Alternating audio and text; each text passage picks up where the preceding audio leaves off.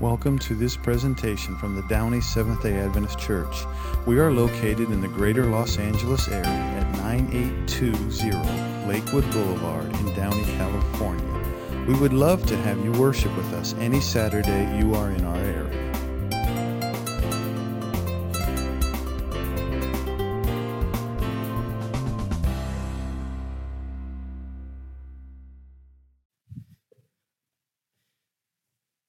Good morning, everybody. Wow, we got a great group today. I know as well, Erlinda's here. Praise the Lord. Courage to you on your journey. We're praying for you. We love you. I also want to let you know, Dolores Gamble made sure that I would say hello to you all as well. I visited her earlier this week, so she misses and loves you all, and she wants to make sure she loves you as well. Let's begin with the word of prayer. Father in heaven, Lord, we thank you for the opportunity to be able to come together and worship as a family. Be with us as we dive deeper into our series of My 12 People, and as we especially talk about how we can love our families better. In Jesus' name, amen. I find it so fortuitous that, we're talking about family, and my family decides to show up the one day I talk about family. So there's nothing I can hide. Ugh. My sister's sitting right here, too, with her kids. And my parents are back there with Lisa. So if you haven't said hi to them, they love to talk to people. So, they can tell all kinds of things about me. Things that I wish were buried deep, deep, deep in the earth. Anyways, we are family. To some degree, your family has shaped you. Amen? Positive, negatively, a little bit, a lot. Family. Keith Miller tells of a story where he was in a sharing group where there was a woman, I believe she was about 40 years old, shares of a story, her story. When she was young, both of her parents passed away early, and she had no other family, so she was placed in an orphanage. And so she got along well with the other kids, but she wanted to have her own family, a place to belong. Well, one day she found out that a family was going to come and take her home. They picked her up, they went home. And over the next couple of months, it was a very transforming time for her. She started school. She was happy. And as she skipped her way home, when she got to the door, though, she walked inside and she saw that her battered suitcase was full with all of her stuff and her coat lying on top of it. And she wondered, why is my suitcase in the hallway? No one was around. It was still early for the adults to come home. And outside, she heard a car pull up. It was the services to come and pick her up. As a child, I can't even imagine that. And it broke her heart. What's even more horrible about this would not be the first time. It would be 7 times she would experience this heartbreak. Now, I've been very blessed. I've been able to grow up in a family where my parents raised us in a very loving home. I can't comprehend this. Many of us at some point, or some of us, I should say, have experienced loss of a parent or both parents. This sense of belonging is important. It's what makes us, because God designed us to not only be in community, but created families. Adam and Eve both had kids. You see throughout Scripture, there are many families. Family is important in Scripture. For those of you as well, I want to reach out to you as well. For those perhaps who've lost a parent, whether you're young or even as you're older, please know you are family here. We love you and want to welcome you into the fold. So, family. Family is probably the most single and most influential, biggest influence for you probably as a child. From the very beginning, children are dependent on their parents for nurture, for food, for water, for shelter, for security, for protection. Moms and dads are the kids' first teachers. Parents and maybe even grandparents, aunts and uncles, aunties and uncles, they all have a part in playing a role in the life of a child as they grow up. As they go to school as well, they take on more responsibilities, but parents are always going to be there to hopefully be able to be there to help shape and mold. And as a child grows, they become teenagers, they become adults, they have their own kids. And while the relationship may evolve and adapt, you still got mom and dad. As a parent, how many of you were given a manual on how to raise kids? Okay. Did not expect that. The joke is nobody gets a manual, right? Well, when you started out, maybe some of you were prepared. You had all of your ducks lined up in a row. You had a house. You had savings and everything. Some of you maybe asked, how could this happen? Perhaps some of you experienced somewhere in the middle.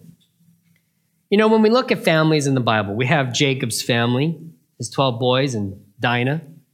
You have Adam and Eve, Cain and Abel. You have, what other families are in the Bible? Okay. Noah, who else?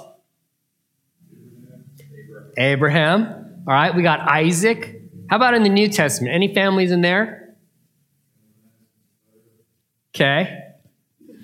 James and John's sons of Zebedee. Anybody else? Okay.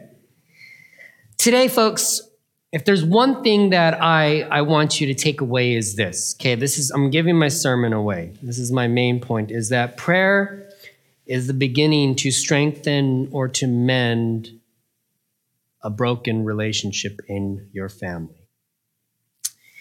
Now, let's go to our biggest example, Jesus. Did Jesus have brothers and sisters? Yeah. Yes, he did. In fact, we have some scriptures here in the Bible, and let's just go real quickly. We won't read all of them, but let's go to Mark 6. If you got your Bibles out, pull them up to Mark 6. Okay. There's several. We're not going to go through all these scriptures, but this is just for your reference on your notes. You can keep this if you want to look it up later. And these aren't all of them either. Maybe if you want, just do a Google. Jesus family, right? Okay.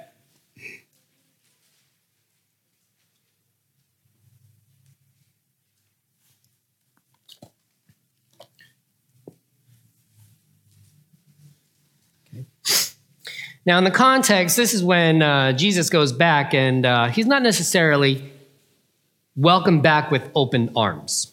Okay, are we all there?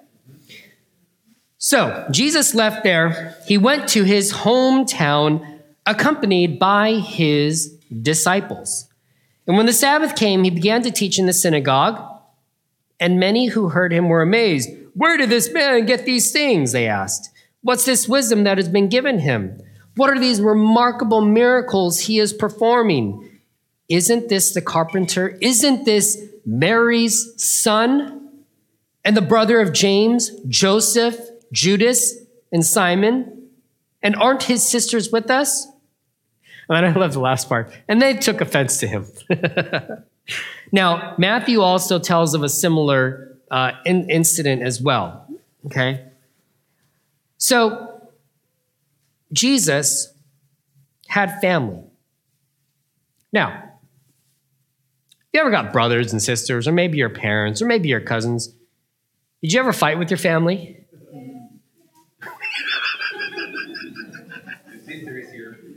Oh, no, I'm not going to lie. She and I fought the most, okay? And to this day, I still fight with her. Lovingly. All right? That's never going to change. That's just our relationship. Especially if, we were homeschooled for a very long time. And don't lie, I know some of you are thinking, oh, that explains a few things. All right? I know it. Let's actually go to a verse in a passage where it says Jesus had some little trouble with his family. Let's go to Mark 3. Let's go back a couple chapters to Mark 3.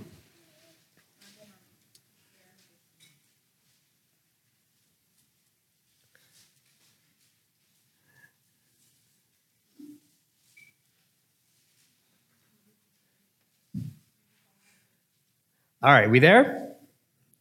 Okay. So then Jesus entered a house, and again, a crowd gathered so that he and his disciples weren't even able to eat. It was so packed. And when his family heard about this, they went to take charge of him, but they said, he is out of his mind. Ever have your family tell you you're crazy? Or you want to tell your family you're crazy? All right? There's another incident. I love this one too. Let's go to John 7. John 7, verse 3. John 7, verse 3.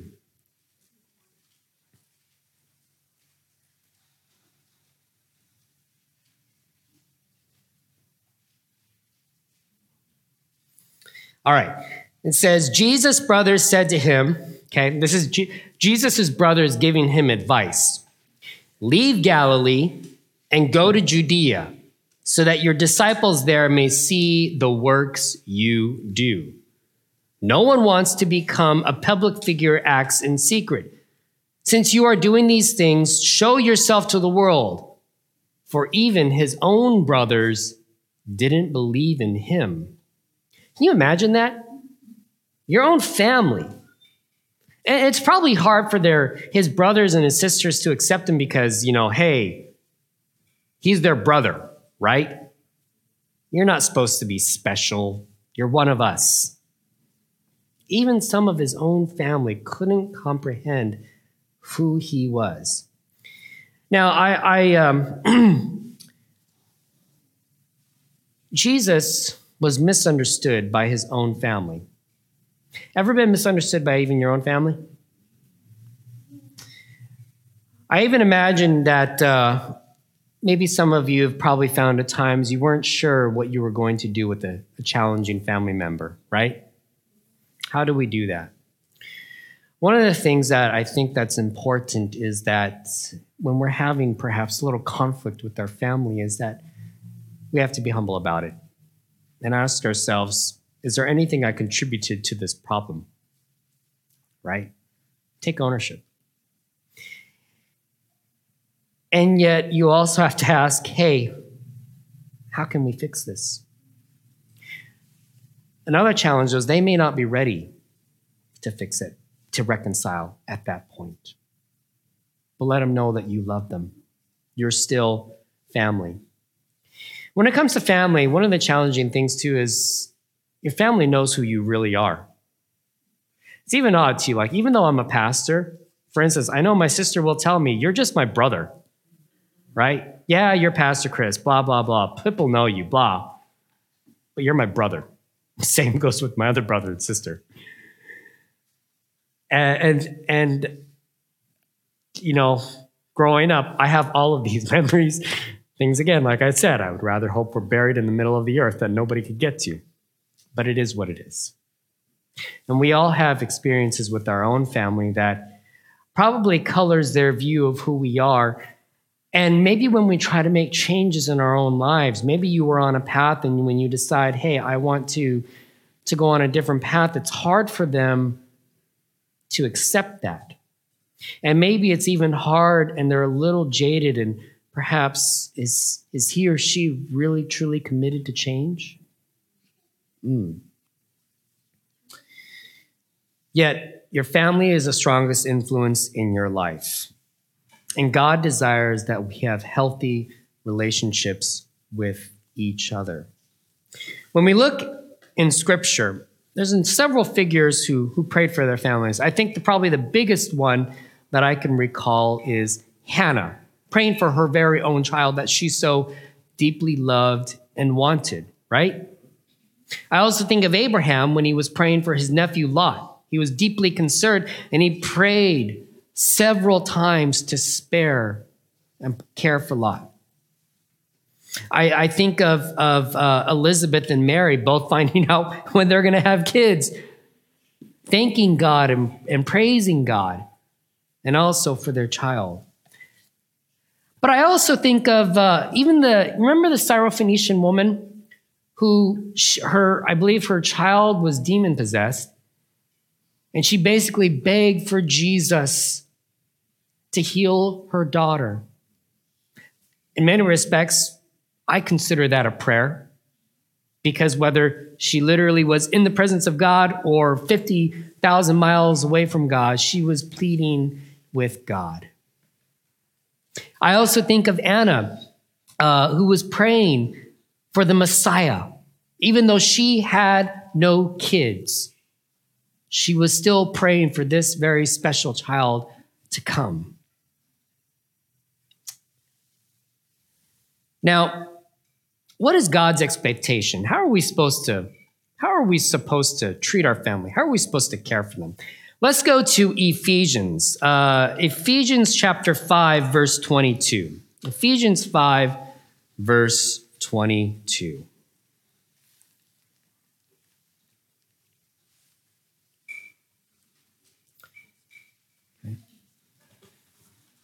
So God desires that we have healthy family relationships. We're going to look at some scriptures to see what are some pointers. And this isn't going to be everything, but just to start with. Okay. We all there? Ephesians chapter 5, verse 22. A very famous verse I'm going to start off with. Wives, submit yourselves to your own husbands as you do to the Lord, for the husband is the head of the wife, as Christ is the head of the church, his body, of which he is the Savior. Now, as the church submits to Christ, so also wives should submit to their husbands in everything. The air got a little chiller, didn't it? Yet, this text has been used, and for so many years, it's been taken out of context. Okay? Let's go to verse 21. What does verse 21 say? Submit to one another out of reverence. So let's pump the brakes a little bit. All right? Submit to one another out of reverence for Christ. Now, Paul talks to the ladies, and then he shifts his viewpoint to the guys. Now, then he says, husbands, love your wives, just as Christ loved the church and gave himself up for her to make her holy, cleansing her by the washing with water through the word, and to present her to himself as a radiant church without stain or wrinkle or any other blemish, but holy and blameless. In this same way, husbands ought to love their wives as their own bodies. He who loves his wife loves himself. After all, no one ever hated their own body, but they feed and care for their body just as Christ does the church, for we are members of his body. And for this reason, a man will leave his father, his mother, be united to his wife, and the two will become one flesh.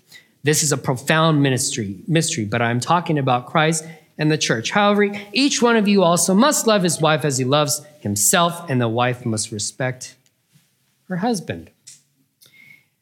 I'm not going to lie. I think Paul's standard for men just went from here to here. Amen? When Paul says, hey, guys, you need to love your wives just as much as you love your own self, okay? For instance, would you punch yourself in the face? Would you think horrible thoughts about yourself? No. More so, why would we want to do so and treat our spouse the same way? Now, of course, let's look in the context. So Paul is dealing with some specific issues here, okay? If we look at the whole context of from Genesis to Revelation, Jesus wants wives not just to, Both submit to each other, but he wants wives to love their husbands as well. Amen? Okay, so let's not forget that, all right? But this could be very applicable as well, just as to wives as well. If you truly love your spouse, if you're to become one flesh, treat each other as you would want to be treated. And in fact, I think that's one of Jesus' imperatives. It's an action statement. If you truly want to love your family, treat them as you would treat them yourselves. Now, if we continue in chapter 6, verse 1, talk about kids now. So we have mom and dad. Now we shift the focus to kids, where it says, children, obey your parents in the Lord, for this is right. All right, Ale, Landon, obey your mom. Honor your father and mother. Okay, Paul's going deep. He's going all the way back to Exodus, to the Ten Commandments. And this is not a passage that just happens here in Exodus, but multiple times throughout Paul's writings, right? Honor your father and your mother. And it's also, again, it's also with the promise, which is the first commandment with the promise, so that it may go well with you and that you may enjoy long life on earth. Honor your love, obey your parents, honor and love. Breaking that down means to love them, respect them, care for them. When they brought you into the world, you were helpless, and they cared and loved and nurtured you. And as time goes by, your relationship grows, but then your relationship towards the end of their lives is going to change, where now it becomes important for you to be able to care for them, to love and honor and treat them with respect. Both of these things are rooted in one word: love. To submit to one another means you are to love one another. To care for your parents means you're to love, honor, and cherish your parents. We also give some advice, too, for moms and dads. Hey, in verse 4 says, fathers, don't exasperate your children, instead bringing up in the training and instruction of the Lord. Certainly you want your kids to grow, to be strong, to be capable, but don't push them so far that they go over the edge. It's a warning. Some of you are asking, Pastor, how can I love my family through prayer? Well, earlier last week, we made a list, right? So you chose 3 family members, and I would just say add your own family, okay? Add your parents, add your kids, add your spouse, okay, if you want to add anybody else. And simply start praying for them. Pray for their lives. Pray that they do well at work and school, their activities, such as soccer or dance, whatever, right? But more than anything, pray that they find and know who Jesus is. And not just pray for them. As a family, get together. This is an opportunity. You know, we are so busy and we're constantly distracted. One of my worries is that we're becoming too distracted and our families are slowly but surely growing apart. Okay? And so one of the things that I would suggest is, whether it's in the morning or maybe at the evening, maybe in the evening, everybody puts their cell phones in a basket, can't look at anything, and just share, number 1, how's your day going? What was great about it? And then ask each person, what is one thing that you are thankful for God or you want to give God praise? You know, I made a field goal today. I got a promotion. I got the student of the month. Okay? But then also, what's one prayer request that you have? And pray as a family.